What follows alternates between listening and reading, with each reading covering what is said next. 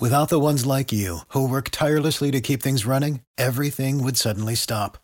Hospitals, factories, schools, and power plants, they all depend on you. No matter the weather, emergency, or time of day, you're the ones who get it done. At Grainger, we're here for you with professional-grade industrial supplies. Count on real-time product availability and fast delivery. Call, click Grainger.com, or just stop by. Grainger, for the ones who get it done. Stand back from the radio, everybody. I'm on fire on this one. Dr. Ben Carson, probably a great surgeon, fancies himself to be ready to be president of the United States, and then he comes out with the stupid, asinine, ridiculous idea that homosexuality is a choice.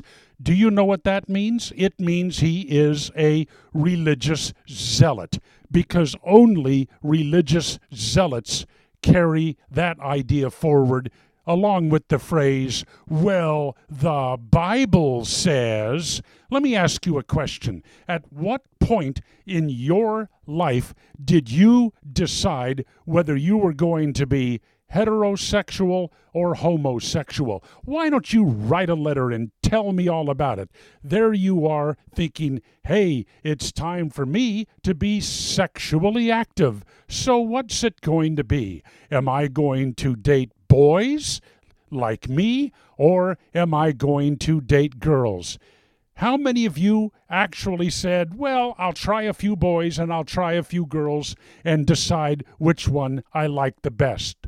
Bolshoi, none of you did that. You know you were born with your sexual preference.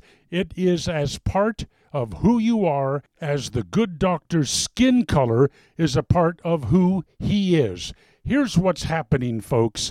This is how Republicans chase votes away. Limited government sounds good. Lower taxes sounds good. Making it easier for businesses to employ people and to prosper sounds good. But when those ideas come from somebody that says homosexuality is a choice, all of those ideas go sour. Smarten up, Republicans. And in the Solomon Brothers studio at Walt Disney World, this is Neil Bortz.